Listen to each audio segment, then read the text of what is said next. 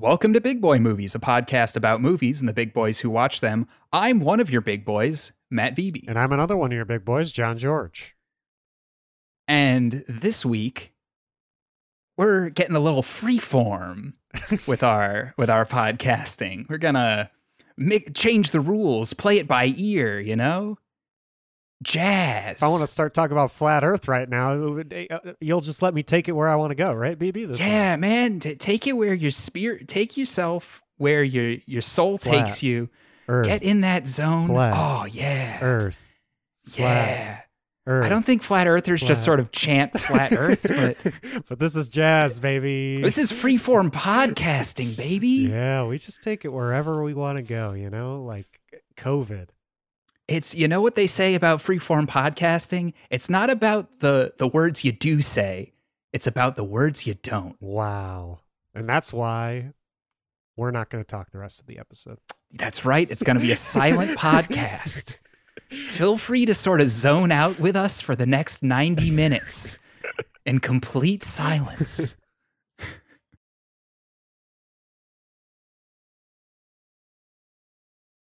I can't fucking do it. Shit, God. Oh, my God. I was alone with my thoughts for 5 minutes. Oh, it's terrifying in there. Baby, I know. What'd you think Holy about? shit. Did you think about I can't even past? speak of it. The past, the future. Did you know we're going to die someday? I'd never even thought of that until now. Yeah, I know. It's crazy death. Just imagine. Fuck. It. People do this for fun? The sun's going to meditating? Even if we manage to figure out a way to live long enough, the sun's just going to crash into our asses on Earth. Oh, God, fuck. Yeah. I'm never doing that. We have to make a pact right now. Never. Freeform podcasting is We're dead. done. We're done. I'm canceled. I'm canceling myself right now. I'm canceling you too. Thank you. I appreciate it. I don't want to have to show my face on the internet ever again. I'm sick of it. That's good because this is an audio podcast. Sweet. Someone should make a movie of that. Someone trying to get canceled. That'd be a funny comedy. God, that's gonna be like the Ted Cruz story. It's all gonna come out that Ted Cruz has like a huge embarrassment fetish, and that's why he is the way he is. And then they're gonna make a movie about that. Nice, I like it. His beard, man, I hate that beard. Yeah, his Ra's al Ghul fucking I beard. hate that beard. I swear, Grayson Allen is his son. You may not know who Grayson Allen is, BB, but that is his son. I have no doubt. And the Zodiac Killer is him / his dad. So yeah, that's a weird family. I'm not about that family. That family tree where I imagine Zodiac Killer is his dad. You got him, and then he had a son Zodiac named Grayson Jr., Allen. yeah. Grayson Allen. I don't like that family. No, it's wicked, and I won't think of it anymore. Might be worse than the Trump family themselves, to be honest. So, nah, it can't be worse. Can't be worse. Oh, is Grayson Allen a Duke player? That's why I know that name. Yeah, Grayson Allen. My dad's a big Duke basketball fan. He played for Duke, and he is a big baby who trips people a lot. And now he plays plays NBA basketball now. Oh, I remember that. I remember when he was playing. And yeah. My parents would always complain because they're like, why does he keep tripping people? Stop tripping people. They were like, Coach K should do something about this. Baby has nightmares where his parents just keep yelling this. Please. I don't know. It's an actual thing that my parents were upset about. They're very big Duke basketball fans. I mean, I would, if I were a Duke fan and I had to root for Grayson Allen, I would also stop being a Duke fan immediately. Grayson Allen. Can't do that in my household. The diehard Duke fans over there. Yeah. I mean, he does look like Ted Cruz, though. Yeah. But baby, this week we're talking about a special movie. It's, you ever heard of the studio Pixar? No. Well, it's a little tiny indie animation studio, and they make films. Mostly, the length of their films are usually hour and a half, I would say. Okay, that's interesting. Yeah, just wanted to give you all the stats, kind of. I do like the idea that I did literally work for Disney. I'm just like, no, never heard of Pixar. Pixar, what's that? I literally made like 2 or 3 videos for Pixar while I was there. Wow, bragging. Subtle brag. I like it. Humble brag. Humble. But I've never heard of them. This film that we're talking about. I edited Pixar. Well, you know what's really great is I edited, during my time at Disney, I edited a video called Everything Coming to Disney in 2020, which I think it did release, and it released right before the COVID pandemic. and every date in that video was made invalid immediately. And I spent months on that video. Every video BB works on just made invalid the next day. But yeah, Pixar Soul was in that video, and it was like Pixar Soul coming in July. And we had to go through like tons of executive notes and like date confirmations, and then nope, doesn't matter. No, at least didn't matter. At least it came in 2020, baby. Because it was close to not, I guess. But it made it. It made it. But before, of course, we always talk about the movies we watched this past week. I watched one. It's called Promising Young Woman, but I can't talk about it because we're talking about it next week. It's true. I have not watched it yet, but we are going to have our... It literally came out today. I just watched it before this podcast. Yeah. So, yeah. Well, I'll talk that's your homework for next week. Watch Promising Young Woman and come join us for a, I'm sure, very riveting discussion that will not be freeform at all. I think that's one of my goals of 2021, BB, is to try to give our listeners like what movie we're watching next week so that they can have some homework to do. That's true. I want the professor, I'm the professor, they're my students kind of feel here. Yeah, absolutely. You are all going to be graded by the end of this episode, so pay attention. Yes. What'd you watch, BB? Did you watch anything? I watched one movie this week. I had a very busy week, but I managed to squeeze in the movie that you said was your number one movie of 2020, Wolfwalkers. Woo! That's a solid woo. That's a solid woo. Thanks, for everyone. Wolfwalkers. Thank you. Yeah, I really liked Wolfwalkers. I'll tell you what I didn't like was Apple TV Plus. Those absolute bastards at Apple Computer Products decided they don't want people to watch Apple TV Plus, is what I've decided. I started my free trial last week. You get 7 days and then you got to pay for it. So I was like, all right, I'll just watch this one movie and then cancel my free thing. And so when I finally had time, I was like, okay, well, I only own an iPad, but they have a website. So I'll go to this website and watch Wolfwalkers. But the official website doesn't have a search functionality.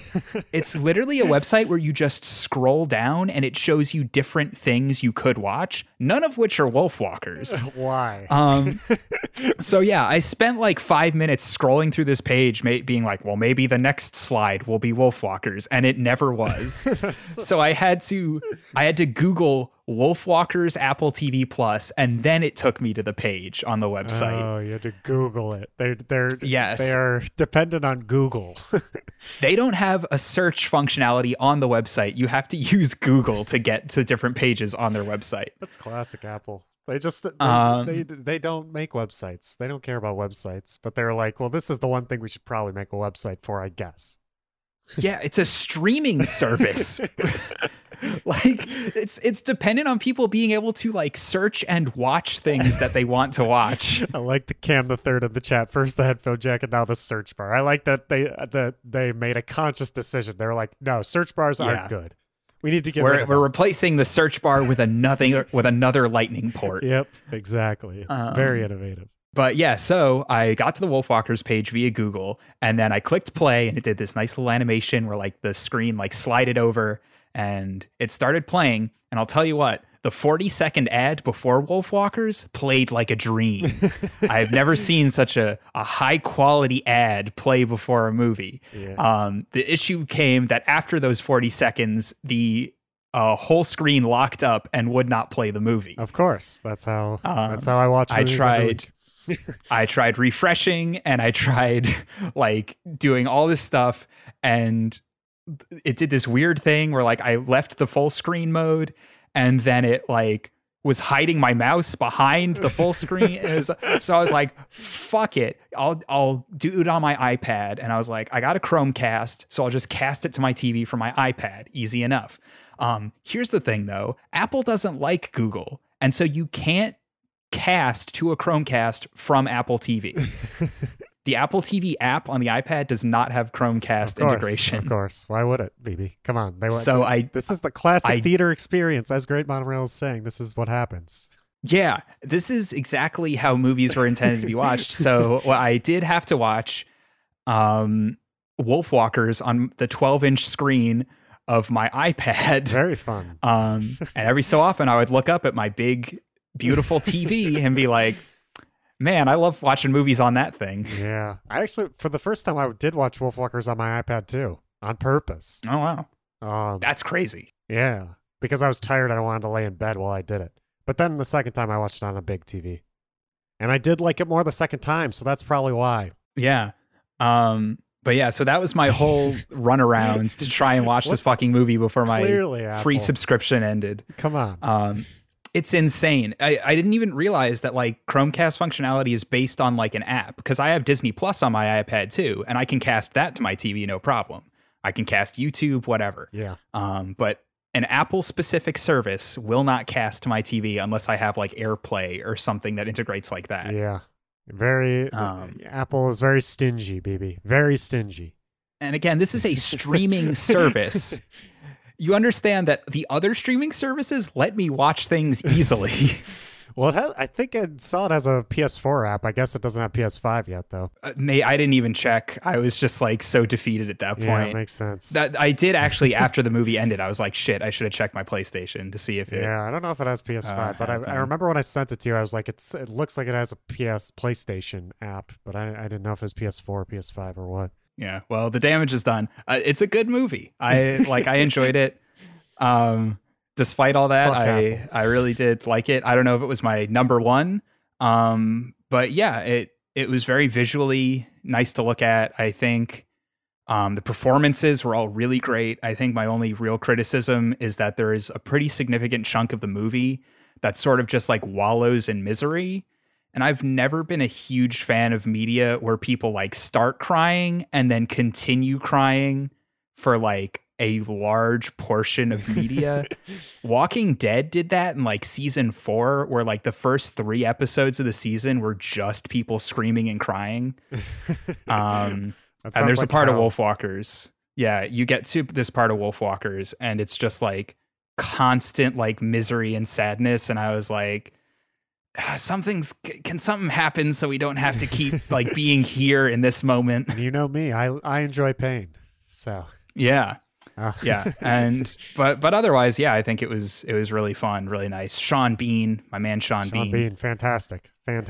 Love that dude. I think the main girl's voice actor was super, super good also. Yeah. Honestly, I didn't even think about how good the performances were until I watched some more reviews and everyone was saying that, and I was like, you know what? They were really damn good. Why didn't I give these people credit? Yeah, it's not always easy to connect in an animated movie, especially one that's so stylized like that.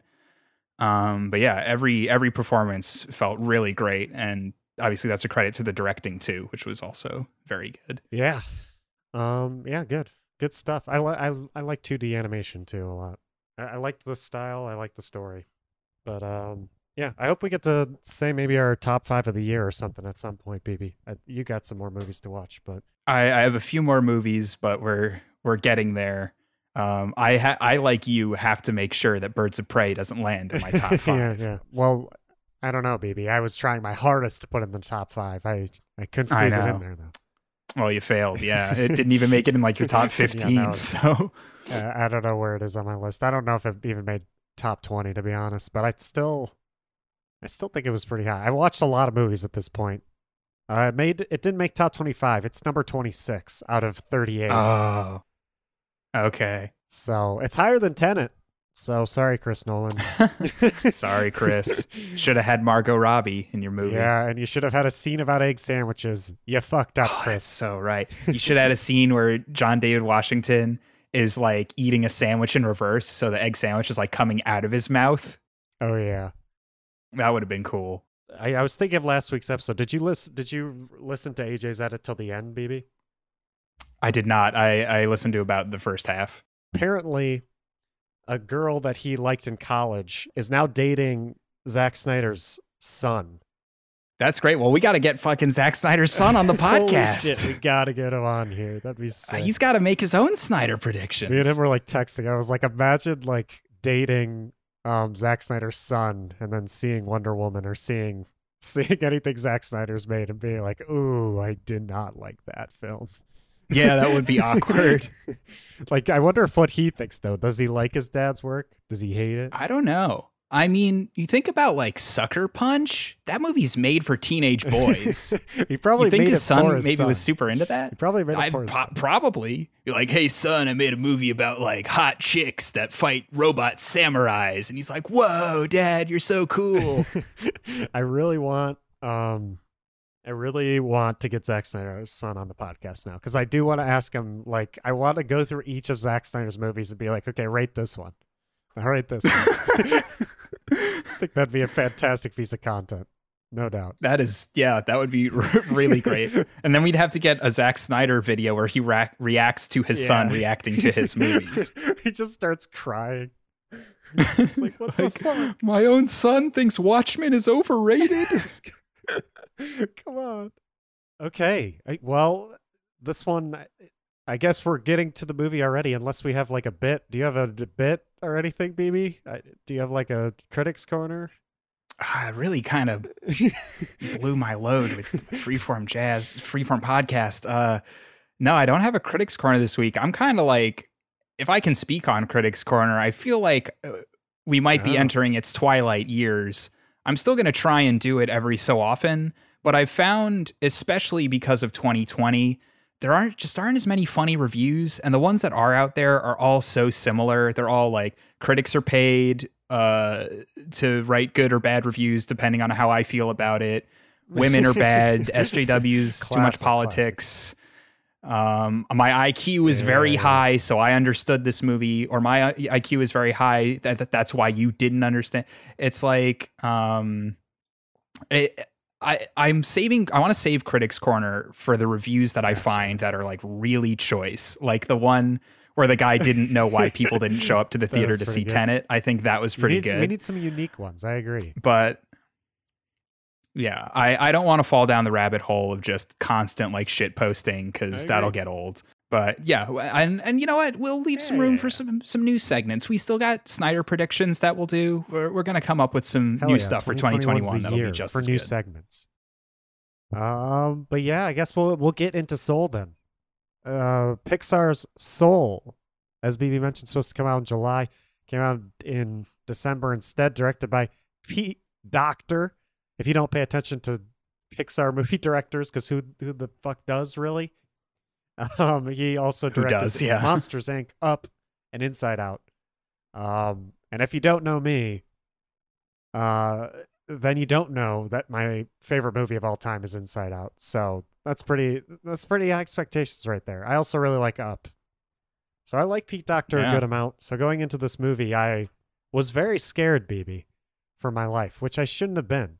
I feel like I should. Yeah. I feel like I should have just went into it and been like, it's just another movie, John. You don't have to, just because this man created your favorite piece of media ever doesn't mean you have to put those expectations on it. But I was still trembling for some reason. That's so funny, because my favorite movie of all time is Mad Max Fury Road, and there's all this talk about this like Furiosa prequel that's coming out. Yeah. I have like no expectations for that. I'm going in and assuming it's not going to be nearly as good, just because I'm of the position that like Mad Max Fury Road does not need a sequel or expanded lore or anything. If George Miller is attached and Anya Taylor-Joy's attached, like that sounds great, but honestly, I don't care at all. In my opinion, Mad Max Fury Road was like the only really good piece of Mad Max. Like I watched the first Mad Max and I thought it was fine. So yeah. Did you watch the second one? I can't remember if I did. I think I did. The Road Warrior is the one that everyone says is like where it gets really, that's like was the peak before Fury Road. You have the first one, which was like a weird indie movie with like cars. Then you have the Road Warrior, which is where the real Mad Max start. Then you have Thunderdome, which is like a little bit too weird. And then you get Babe and Happy Feet. Of course, Babe and Happy Feet are a part of the Mad Max universe. So yeah, they're prequels. I think both Mad Max and Inside Out came out in 2015, BB. So we're both just 2015 boys. Good year for movies.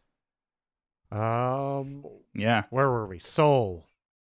Give me your general impressions, BB. My general impressions are that I really, really liked Soul. I think I liked it more than Inside Out. It connected with me in a very, very specific way. I feel like I had a very personal experience with Soul, which is probably why I liked it more. But yeah, I would say maybe the main thing about it is that it feels like a movie that's made for adults. I don't see kids getting a whole lot out of Soul other than like some funny gags and like Tina Fey's character, which is so weird that it's Tina Fey. Like you have one character that's kind of built to appeal to kids, and it's like a, it's like, a middle-aged woman voicing the character. Logan Paul for this one? Come on.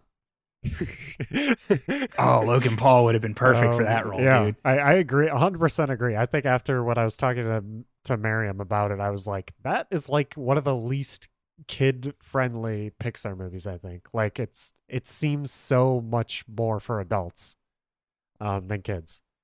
Which I think all Pixar movies are great because they are usually catered to both. Some of them cater way too heavily to kids, like The Good Dinosaur or movies like that. Or Cars. Cars. But I don't think we've gotten one that has like this, that is like so, just feels like a movie for adults. This does feel like a movie for adults. Or made for adults more than. Yeah, it's all Pixar movies are all ages movies, but this one especially was so existential, and the message and meaning behind it, I feel like, is really alien to a child. Cause like, I guess maybe like later preteens or teens might get this, the idea of like being in a flow state or like pursuing passion or something like that. But yeah, it's very heady for a kid's movie, which I like as an adult who can process that stuff, but it's a lot to explain to a child, I assume, if you have one. Maybe children will like it because it's pretty. I don't know. Yeah. Yeah, there's funny stuff that happens. The little dudes are funny, stuff like that. So yeah, I don't think kids would dislike it. It's just I don't know if they would find value in it necessarily, outside of just the funny stuff. Looking at things and you're like, I don't find value in this. The kid looks up and he goes, "Mother, father, I did not find value in Soul." Honestly, I think if kids see it, they probably will like it. My kid loved it. Theo, you have a kid? Holy shit. Yeah, Theo's actually got 10 kids. Yeah, I don't know. Yeah. I remember as a kid, there was not a movie I didn't like. So maybe that also comes into play. But I guess I have to give my general impressions, which are that I think it's a really well-made movie, and I think it's good. But unfortunately, I just didn't emotionally connect to this one as much as other Pixar movies. If you're saying, John, you didn't cry, I cried. I definitely cried. I'm John fucking George. I goddamn cried. But yeah, I don't know. I just didn't connect to this one as much as Inside Out or other Pixar movies that I enjoyed more. And I think it's unfair to, like, at first I was like gonna give it a worse rating on Letterboxd, and then I realized like I'm comparing this movie to like some of the best movies ever made. I should compare it to like all movies, and realize it's still a very well made movie, even if I didn't emotionally connect to it as well. So yeah. I'd say still watch it for sure, because I'm hearing more people like BB with BB's opinion who fucking love this movie and think it's amazing. And while I didn't love it, it's still good.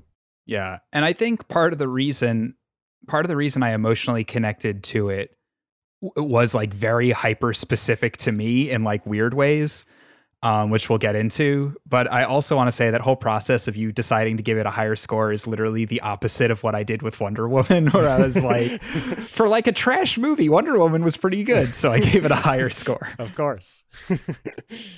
I should like go through your what my friend Neil, and who has been on this podcast before, used to do was go through my Letterboxd and be like, you gave this movie the same as this movie, and just go through the whole thing and like piss me off all night. I should just do that to you. God.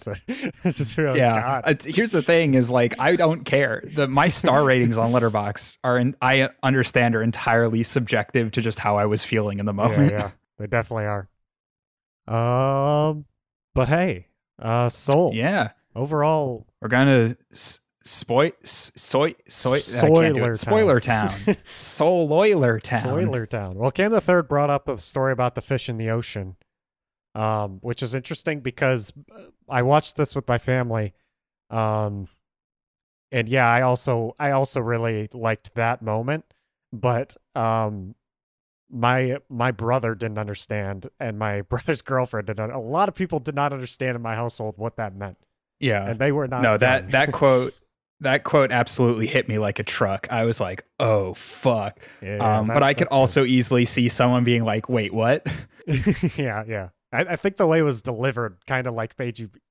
Like, I feel like it could be easily confused. You're just like, wait, it's a head scratcher. Like, you have to think about it. It's a puzzle. It's a puzzle. But once it hits you, you're like, holy shit. But we are in spoiler town. So I want to talk about the very first thing that happens in this movie, which is our main character, whose name I forget. Yeah. Can you look up his name while I'm talking? Gardner. Our Joe Gardner. So Joe is teaching jazz band, and if anyone's listened to this podcast, you probably picked up that I played in a lot of jazz bands when I was a teen, even through college. And so immediately I was like, oh, I know this exact experience. And Joe's like directing the middle school jazz band, and this girl who plays the trombone, like Matt Beebe played the trombone in middle school, she gets up to do an improv solo, and she starts jamming out, and she's like moving her body and like getting into the solo, and all the kids start laughing at her because she's like too into the jazz. That thing literally happened to me in middle school. Wow. Exactly. The jazz director pointed to me to play an improv solo. I got up, I started playing my improv solo, and I was like moving with the music. And all the kids were like, why are you dancing like that? And I was like, what do you mean? I'm not dancing. And they're like, yeah, you were like moving around. And like literally that day, anytime I got called for an improv solo for the next like month, I had in my head, like, don't move, stand completely still, just play the music and don't move. And all my improv solos fucking sucked because I was so focused on like, I was so focused on not moving my body. That's so sad. Your just entire class made you worse at music, baby. Yeah. It was literally one of those like formative moments where I was like, no, fuck it. I'm just going to move because like that's fucking jazz, baby. Yeah, it's about getting in the zone, and which Theo pictured you during that moment, no lie. So that's fair. I believe you now, baby. This actually happened. Yeah, no, that is a real story. And I'll tell you what, I was better at fucking improv than pretty much anyone else in that jazz band. So I found the secret. Move around a little bit when you're doing your improv solos. Okay. It's all about moving. It's all about getting into it. Yeah, so immediately this movie was like, oh, they made this for me. Of course. Don't you? I love when that happens. God damn. I love when that happens. Yeah. But yeah, I liked the beginning of this movie. I enjoyed Joe Gardner as a character, and I think they immediately made him pretty relatable. Just someone who had some dreams, you know? He wanted to be something bigger. Yeah. Better than what he was. He has big aspirations, which is another thing I can very much relate to. Who can? Or just like having it in your head, like, this is the one thing I want to do. And I'm going to do everything I can to get there. But right now I'm teaching middle school jazz band. Of course, everyone's which is, got to be one of the more unrewarding professions to have, or so we think. I was hoping this movie would be about that band teacher from Whiplash rather than Joe Gardner. Yeah, that's the sequel. Is they play Carnegie Hall or whatever, and they're like, "Oh, we're gonna have a new director come up for this one," and it's J.K. Simmons. Yeah, he's just like constantly swearing and throwing things. I think okay. So what happens next? I guess we meet his like mom, who's clearly just wants him to like take the job because he gets a full-time offer to work at this middle school, and yeah, his mom's like, take it. But he doesn't want, he wants the big dream, baby. He wants that he wants that big boy dream. He's chasing the big boy dream, just like we are on Big Boy Movie. He wants to be on Big Boy Movies. Oh yeah. And then he catches a break because one of his former students like gets him to possibly play in the show. He gets to play with this famous saxophonist. And she loves him after he goes into the zone. This is when we're first introduced to the zone, even though we don't know, we don't know exactly the rules of it yet, but he kind of just, everything else fades away while he's playing piano. But I like Theo asked earlier, do you think people go into the zone while they're boning? And I am disappointed Pixar didn't include someone boning and going into the zone. Could you imagine that scene? We're getting ahead of ourselves, but like the scene where 22 is like, oh yeah, I mess with these people, and they make that great joke about the Knicks, which is extremely funny. Yes. But then he looks over and there's some dude like boning down, and she like throws the rock at him, and he's like, oh God. He nuts too early. Oh, wow. Yeah. That'd be fantastic. If this were a real adult movie, Pixar, you would have done that. That would have been so good. But yeah, so yeah, he goes into the zone, and I didn't even like fully understand what that was. Yeah. Obviously they explain it later, but I think it's pretty solid setup. And the movie moves really fast. It's not even like the first half hour before he dies, which is pretty nuts. It moves at a pretty fast pace, which was fine because I think the more interesting stuff ultimately takes place in the afterlife. Yeah, I think one of my complaints I said in my review was that I think it moves too fast. I felt like at points I didn't get time to digest what was happening. Like I did feel like he died too fast. You know me, I'm someone who, I don't know if that was in the trailer or whatever, but I had no clue what this movie was going to be about. So maybe if I did know he was going to die, I could have taken more. I wouldn't have had to sat there and been like, what the hell? Did he just really die? Yeah, that is absolutely in the trailer. Yeah. It's set up in the trailer that he die and go to heaven? Not yet. Yeah. What's wild to me is that he dies sort of and he's on the stairway to heaven, or the escalator, I guess, to heaven. And there's like the little old ladies that are like, we're ready to pass on. And he's like, no.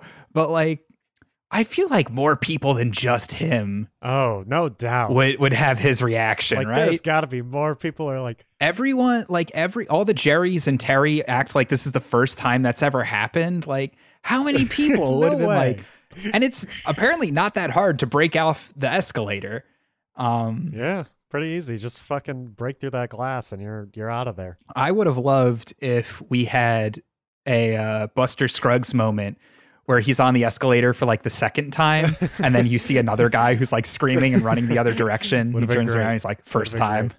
I thought you were going to say Buster Scruggs moment that we get into 6 different short stories about people on the escalator. That would have been fun. Oh no, I meant more Buster Scruggs moment, like James how Buster Scruggs dies and grows little angel wings and flies away. Best part of Buster Scruggs, of course, as we all know. Yeah. But yeah, he breaks through. There. I think overall, it needs to explain obviously the rules of this little area a good amount, but I think they do a decent job at it still. Doesn't slow the movie down too much. Most of them are brought up naturally. I think there are moments like that we mentioned earlier where it's like, no way, no one else has tried to escape this, or some stuff like that. But I think for the most part, you can ignore it. No, it works. That's like a CinemaSins criticism. I was just making a joke. Like, it's whatever. The story is telling is the one they're telling. And I do really like the sort of unborn souls playground formation area. I also love the voice actors for Terry and Jerry. They have like the perfect like New Zealand accents. Yes. When that happened, I was like, yes. Just like make all people have New Zealand accents in movies from now on. Yeah, like Korg in and Thor Ragnarok has the best voice because that's Taika Waititi. New Zealand accent is just the best accent. Hands down. I could listen to Peter Jackson talk for days. I love those accents. I love how those boys sound. Calming, soothing, and hilarious at the same time. It's just like all feelings at once, New Zealand accents. Yeah, they really nailed it down there. I assume they have everything together because of their accents. Like they got rid of coronavirus super easy. Like they're just fucking chilling, and it's probably because of the accent. It's gotta be because like the virus. No way the virus hears that and is like, I want to infect this person. The virus is definitely just like, nah, I'm out. I'm gonna go to America. I hate their accents. I'm gonna go. Those guys suck. Have you heard how they talk? Way worse. The virus heard someone call a bagel a bagel and was like, "That's it. That's the last straw. America's done." Stupid bagels. But what happens next, BB? It's been a while since I've seen this. He's mistaken for a mentor, of course. Which is sort of So like every Pixar movie, it said they're all about parenting because they just are. This one is also basically about parenting, but it's also sort of about the teacher-student dynamic, which is a little bit more interesting. It's a little different. Again, I think 22 is more or less miscast to the point where they even have a line about it where he's like, "Why do you sound like Tina Fey?" And she's like, "'Cause it annoys people." And I'm like, all right, fair. They're like, "Why did we cast Tina Fey? Let's write something in the script about it." Yeah, that's really what it felt like, was like, oh, maybe this wasn't the right choice. Let's just write something in. Just give it a line. Like, well, I got Amy Poehler in the last one, so I guess I have to get Tina Fey. Is that the deal? You have to complete the duo. The duo eventually. I don't know if Tina Fey fit that much, but still enjoyed Joe and her that little duo was funny and cute. Yeah, I love the scene where they're going through the like hall of purpose or whatever, and all the souls are figuring out what their spark is, and he's trying to like convince her of anything, and she's like, no, don't like this, don't like that, don't like that. It's just funny because I feel like I have very limited experience working with kids, but like through various things like being a camp counselor or doing like school music stuff, you eventually do meet a kid who is like, I don't like anything. And you're like, damn, how do you live, kid? I hate everything. That's Piss Boy, right? Yeah. Piss Boy loves piss is the thing. That's what his soul found. That's what Joe should have done. He's like, all right, well, you don't like sports or baking or anything. Maybe try piss. Maybe just try piss out. I realize this tangent, it's going to make no sense to people who don't watch the live streams. True. I forgot that we never said this on the actual podcast. But yeah, on the quick update.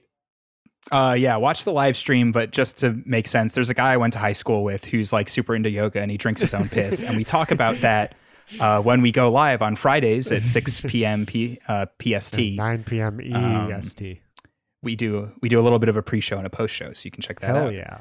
But when they're going through that hall, I think that's like a good example of where I should say this, where I like in Inside Out and in this, Pete Docter's very good at like making moments in films, like the moments in his films the first time you watch it, like it doesn't really mean that much, but once you find out the meaning to the movie, it means a lot more. Like looking back at this scene where you're like seeing the kids like are seeing the souls figure out like what their thing is, and like realizing like all those people like were just realizing that they like wanted to live in that moment. Like that shit hit. I like that. Yeah. Yeah, it's very clever, and it's really solid world building too. Although I think the only flaw in there is the fact that you can't taste or smell or like feel anything. That feels like a huge oversight on Jerry's part. Yeah. Weird. I mean, that's just to set up like later when 22 goes into the real world and like actually tastes things, I guess. Yeah. So and I guess we can get there. He's got to convince 22 that it's worth life is worth living, and they go back to Earth. Oh, but we should mention the like weird outland pirate people who help people who are like stuck in a rut. I forget, or lost souls or whatever. I actually loved that too conceptually. They like find the guy and they free his soul, and he's at his terrible like corporate finance job, and he immediately says like, what am I doing here, and just destroys his computer. Yeah, that was good.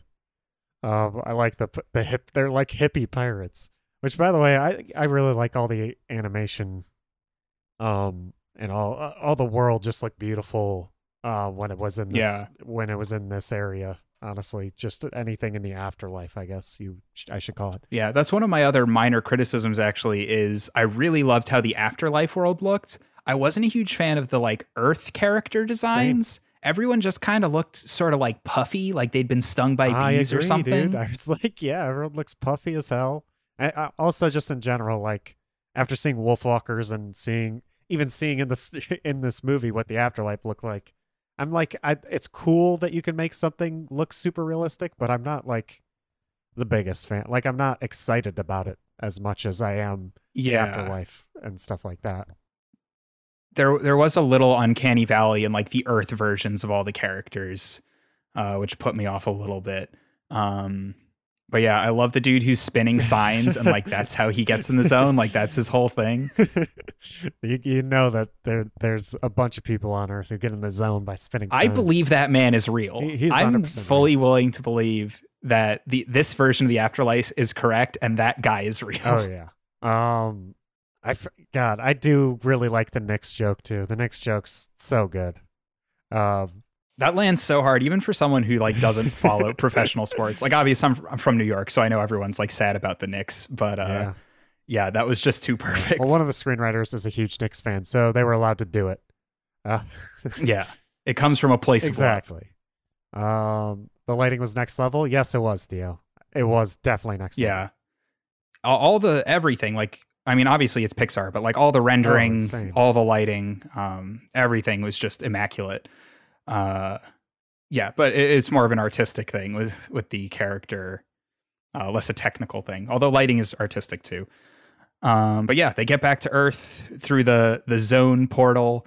But Joe's a cat. Poor Joe's a cat, unfortunately. Unfortunate twist of events for Joe. Real unfortunate. This movie's like, looking back at it, it is a roller coaster, because this was another moment. So when he died was a moment where I had to stop and like catch my breath and be like, wait, what the fuck? He just died. And then when the cat thing happened too, I was like, oh my God. Well, first of all, I didn't like expect him to come back to life so quickly. So I think that's the main thing that surprised me. I was like, oh, we're already out of the afterlife. Wow. Oh, okay. Yeah, I as someone who'd seen the trailer, I did not expect the cat thing or him coming back to life so quickly at all. I was like, oh, we're already going to like this zone. Yep. It was just really surprising. But they have some pretty solid hits after that. Obviously, the pizza thing is like my Birds of Prey egg well, I guess the egg sandwich thing. Egg sandwiches and pizza are two like huge New York things. So immediately I was like, if anything is going to convince someone that life is worth living, it's a fucking slice of New York street pizza. Yeah. Or an egg sandwich. I'm going to give my baby, when I have it, an egg sandwich immediately. That, probably a bad idea. And when it doesn't like it, I'm going to be like, are you kidding me? Throw it away. Throw the baby away. In the trash. Throw the baby in the trash. This one doesn't like egg sandwiches. Get me another baby. Find me a baby that likes pizza. Of course, this whole sequence has one of the best scenes in the whole movie, which is the frickin' barbershop scene, baby. Oh yeah. Yeah. We get what's his name? The guy from Hamilton is in the movie for like 2 seconds. Daveed Diggs, baby. Daveed Diggs. What a year. Yeah, he's in there to year for Diggs. Just be like a dick and then not be in the movie anymore. Oh yeah. Yeah, he was the dick. Yeah, good year for Daveed Diggs, honestly. He of course, Clipping, fantastic rap band, had a great album this year. But now he's here in Soul, being a great actor again, and being mean. Yeah, but I thought they were gonna do something with him, because he has that moment, and then Terry accidentally sucks him into the afterlife, and he freaks out. I thought there was gonna be a moment, or like Terry was gonna be like, okay, Joe has 22 on his side. Now I need a human on my side. And he was going to get like this guy who is kind of a dick to help him out. But no, he just like goes into a fit of existential horror. And as far as we know, he stays that way for the rest of the movie. He's definitely fucked up for the rest of his life. No doubt. Yeah. Which I feel bad for him. But yeah, the barbershop scene is just great, because it's always good to like, in real life, I can relate to that. I feel like sometimes I'm just going through life. I'm not paying extra attention to anything. But when Joe's not living as himself, he gets to watch something he does pretty often from the outside, and see like, hey, like I could be living my life to the fullest if I were actually asking people questions and being interested in what was happening around me, instead of just like kind of just walking through life with my head down, not caring. Yeah. No, I really like the takeaway where he was like, oh, you were born to cut hair, weren't you? And he's like, no, I wanted to be a vet. And he's like, how did I not know that? And he's like, you never asked. And you're like, oh shit, how you going to come at me like that though? You never asked. Because like, I don't really talk to barbers anymore because I get really cheap haircuts now. But back when I was in high school, I had like the one place I would go and I would always talk to my barber. And now I'm like rethinking every interaction I've had. I was like, man, I guess I didn't ask him very much about himself. Come on, man. Granted, all I really knew about him is that he really liked fishing and MMA, and I don't know anything about those things. But that's when you ask him. You'd be like, oh, are you a big fan of Logan Paul, the boxer? Yeah. You're like, oh, Logan, my man. He is so good. I love his fighting. Yeah. I will also say, when I told him I was moving to LA and like working in media, he was like, yeah, I'm super into movies. He loves Martin Scorsese. So I should tell him that Marty is the producer of our podcast. Definitely should tell him. If I ever see him again. If you ever see him again, tell him. Yeah, I don't know. I go to salons. I've been going to salons most recently because my parents pay for my haircut when I'm in Michigan. And oh, sick. Yeah, it's very like at salons, the women there are very easy to talk. Like usually when I go to the barbershop, I feel like my barbers would just be like, yeah, I don't want to talk. And I was like, I don't want to talk either, really. So fine with that. That's that toxic masculinity. Yeah. That's what Soul's trying to suck out of you. Come on, you got to stop. I will say probably the weirdest barbershop experience, if we're going to go on this full tangent. In LA, I used to go to a barbershop in Burbank, but they jacked up their prices really high. And also, I went there one time, and I feel like my haircut lasted somewhere between 45 minutes and an hour. I have no idea how he managed to extend it that long. Because I don't get like a complicated haircut, but I was sitting there for so fucking long. He was cutting one hair at a time. I guess. I don't know. Did you ask for a haircut or a hair's cut? Maybe he thought it was just one hair. Oh my God. If he had asked me that, I would have stood up. Even if he was in the middle of it, I would have been like, I'm leaving.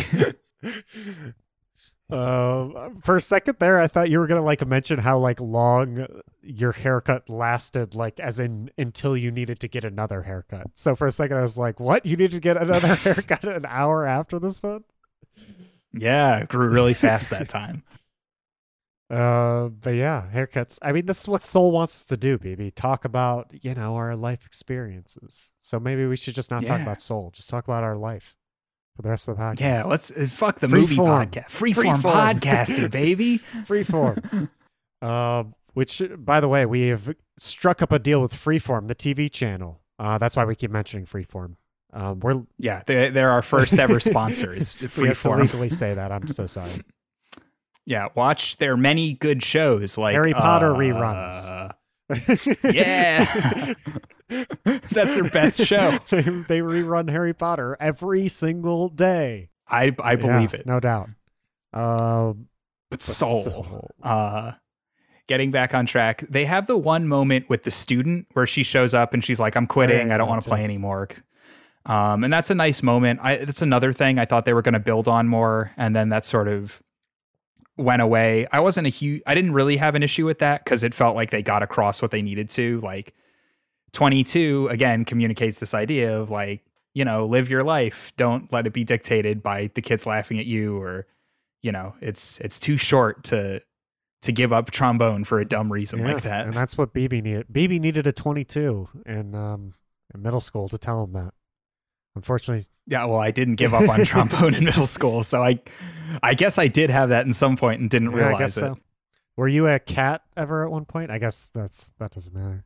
No, I wouldn't have been eventually. At some point, my teacher would have had to have become a cat, and an unborn soul would have had to be my teacher. Okay, so I believe that happened. Yeah, probably. Mr. Scarnato. Oh, yeah. It finally happened. Oh, yeah. Her trombone playing was better than Jamie Foxx's piano. Ooh, hot take. God damn, great monologue. They got like an esteemed jazz composer for this movie. Hot take. It wasn't actually Jamie Foxx playing the piano. Yeah, honestly, I just kept comparing Jamie Foxx's piano playing to Ryan Gosling in La La Land, and Jamie Foxx and Ryan Gosling, very good piano players, clearly, both of them. Yeah, well, I think Ryan Gosling actually did learn piano for that movie. So he is probably Jamie Foxx probably knows how to play piano. He was Ray Charles. Yeah, never mind. Fuck. Jamie Foxx. Either way, it wasn't Jamie Foxx's composition. Is what we're saying. What else happens? Well, okay, so I guess Well, at some point, 22 realizes like, hey, I want your body. I don't want to go back. I want to live life. Yeah. And it's with this amazing scene where like she's looking at one of those petals on the trees, right? Yeah, little seeds that twirl around when they fall. Yeah, I like that a lot. I like that moment. Just like I don't know, I like doing that in real life too. Just like sitting there looking at trees. Yeah, it's that really solid like messaging that keeps coming up in this movie where Jo is like, she's like, oh, I'm really good at walking and I like eating pizza, and he's like, well, that's not a spark, that's just living stuff. And it turns out 22 Spark was just like being living alive. To live. Yeah, so it's like, and it's another moment where that doesn't totally connect, and so they sort of put it together for you towards the end. Yeah, eventually that connects, and when it does, it's beautiful. Yeah. But I guess we'll get there eventually, because I forget what. So 22 like runs away, I feel like, and then falls and then dies. Is that how it happens? I honestly can't remember. It's been a while. I know something happens where they both eventually get back to the land. I'm pretty sure Terry catches Cat Joe, right? Or something. Fuck. Oh, maybe.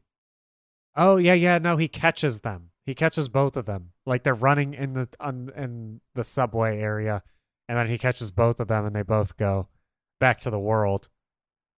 Okay, now I remember. And basically, the whole 22 and him get a big fight in the afterlife for sure, because I mean, Jo wants to live and 22 wants to live. They both want his body. Yeah. And then Jo just eventually abandons 22, so that's pretty sad. That's right. Jo takes the sicker, and 22 goes into their little hidey hole, and roams the desert as a lost soul. As our big sort of climactic. The Lost Souls, by the way, which moment. We haven't talked about. The Lost Souls are, I think, a great concept. I think they're pretty spooky too. Yeah, we mentioned them with the desk guy, the finance guy. But I never mentioned how spooky they were. They were spooky. They were very spooky. They were spooky. This movie should have come out on Halloween, not Christmas, because these were spooky. Yeah, again, not for kids. This is fucking New Mutants territory. Spooky, scary. I mean, it gets even scarier once we eventually like infiltrate 22's lost soul, and I'm just like, holy shit, it's scary in here. I don't like it. Yeah. What else happens? Jo then goes back. I mean, everything like I like how, I don't know, everything like kind of goes well for Jo once he gets back. Oh, we also forgot another fantastic scene where 22 and when 22's in Jo's body and they confront his mom. Oh, right. And he just like straight up tells her the truth. Yeah. I like how it wasn't Tina Fey talking. I'm glad they moved it over to Joe Gardner's voice again at some point. Yeah, it wouldn't have worked for the scene. That's what I kept thinking. I was like, good, they switched it. That's a good choice. But then the scene was great too. But yeah, it's really solid. I love the Jerry being I forget, Jo is like, oh, they have to find your purpose, and they're like, oh, your spark isn't your purpose, and that's where things sort of like start moving into clarity. Yes. And then you eventually get the fish in the ocean speech, which sort of sums it all up. And that was absolutely the moment where the movie again like connected with me really hard, to the point where I'm still like wrestling it within my head, because I, as a person, and not to get too like deep or sappy on our comedy podcast, but I, as a person, am definitely someone who is like, from when I was very young, like a kid, I was like, I've always wanted to like work in video games or make video games or like do that thing. And that's, I feel like before seeing Soul, without knowing it, my whole life has just been like the pursuit of that and putting everything else to the side to just be like, how do I get to do this one thing? Like, how do I get to finally be at that point? I don't know if they say this explicitly in the movie, but like, it was like, I've been waiting to start living, right? Like I can start living when I attain this dream that I don't know I'll ever reach. And it's the same thing for Jo.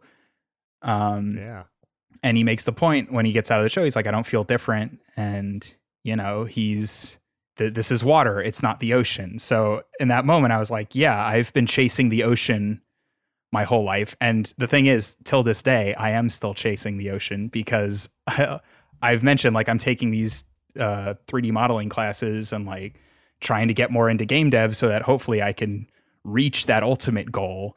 But it was just like a really poignant moment of like, yeah, I should just make an attempt to like enjoy moments more and not like constantly be hyper focused on like career stuff, which I basically have been for my whole life.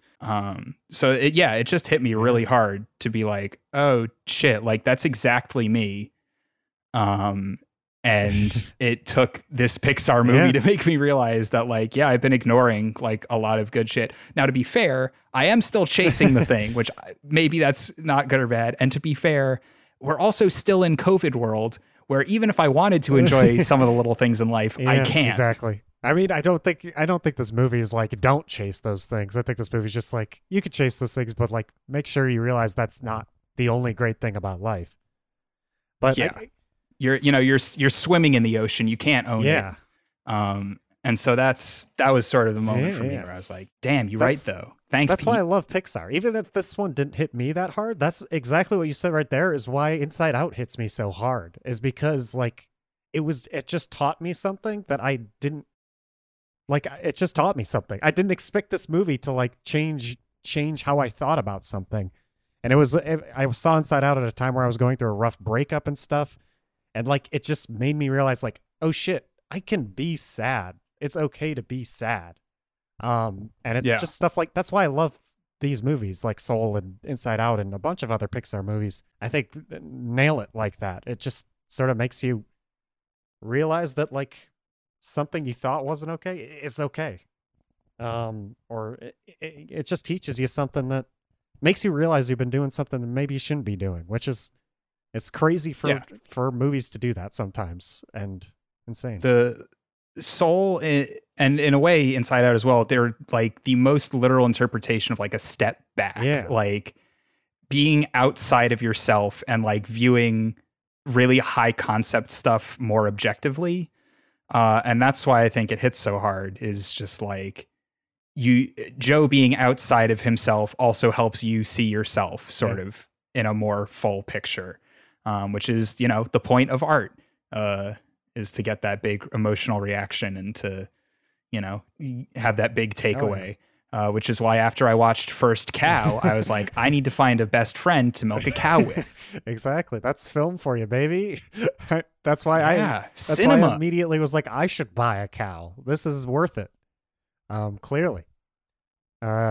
Again, you don't buy the cow, John. The movie was very explicit. Don't buy the cow. I think it would be worth it for me. Like stealing it is obviously good, but I think I can afford the cow. They couldn't afford it. I at this time. Okay, well, that's your goddamn white male privilege coming out on this.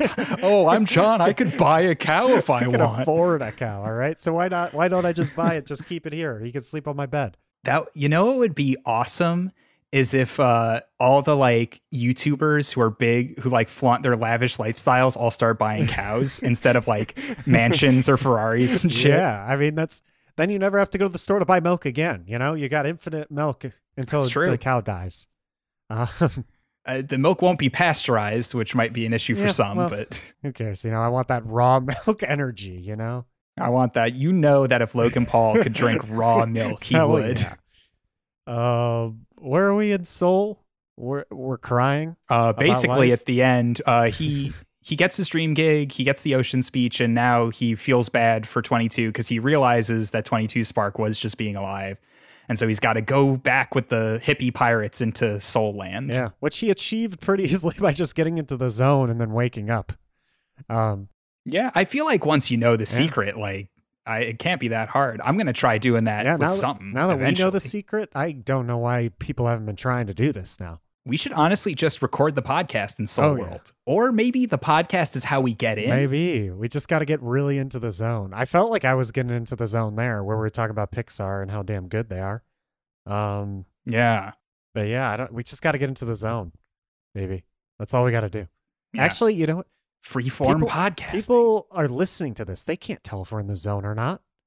We'll just tell them we're in the zone. We tell them in the afterlife. Oh yeah, we got there. I'm totally in the zone. Oh my god, a pirate ship and look at all those lost souls. Oh my god, and there's Kyrie Irving. I'm gonna throw a rock at him. He got COVID. He wasn't I even guess. Playing basketball. He's in the zone at a party without a mask. He's in the party zone.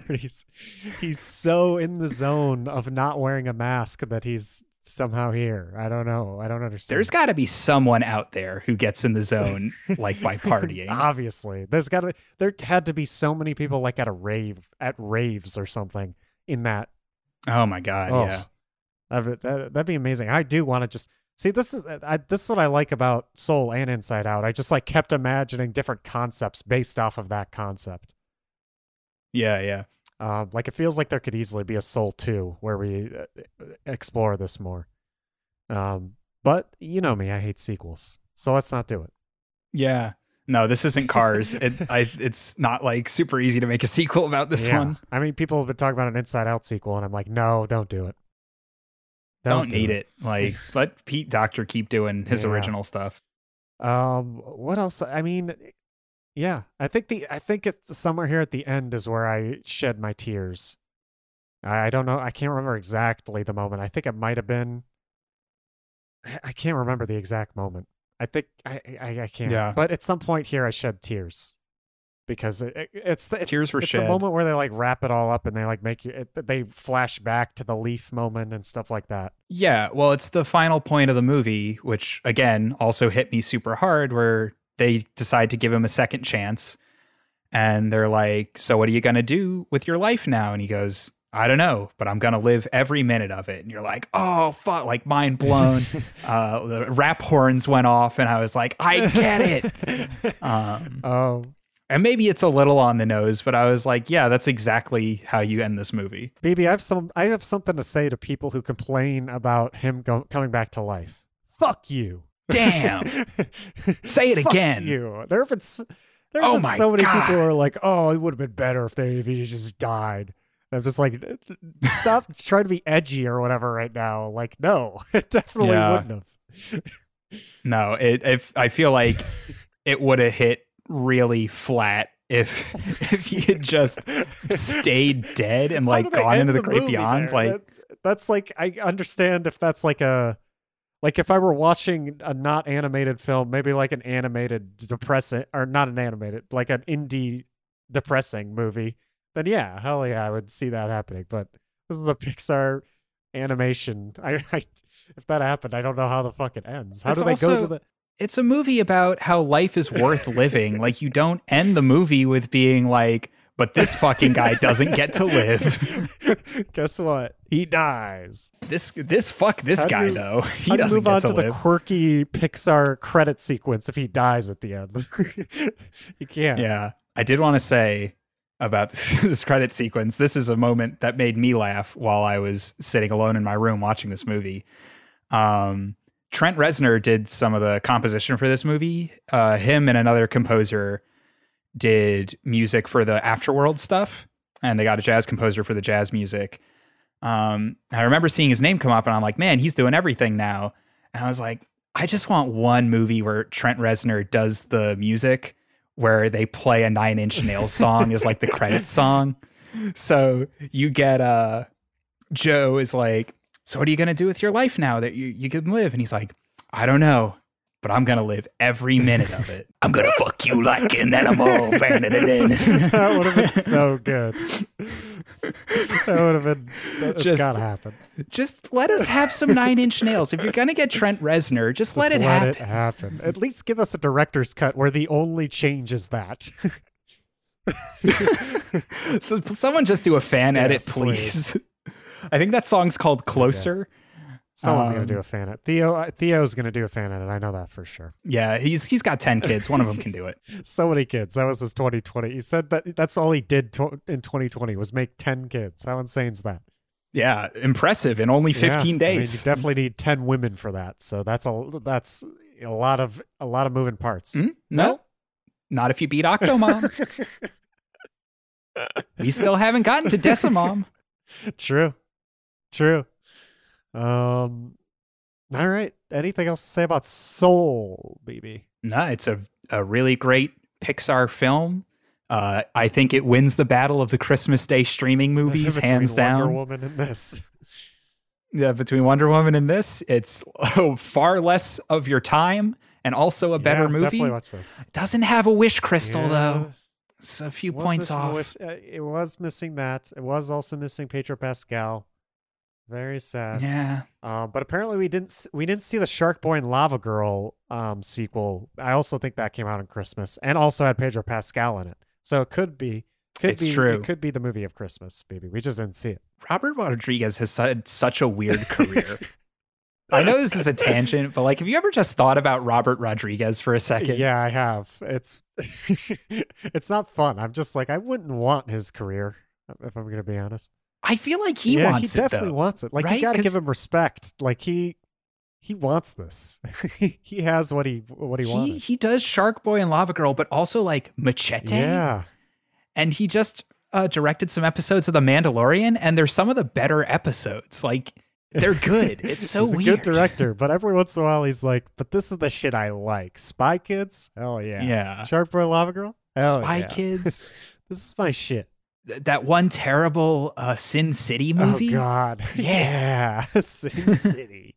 Robert Rodriguez is living every minute of his life. I think Robert Rodriguez saw Soul like way before any of us and was like, yeah, fuck it. I'm going to make every movie I want to make and no one can stop an early me. screener to Soul. Lucky bastard. Yeah. Wow. Well, keep living your lives, and until next time, stay big, you beautiful people.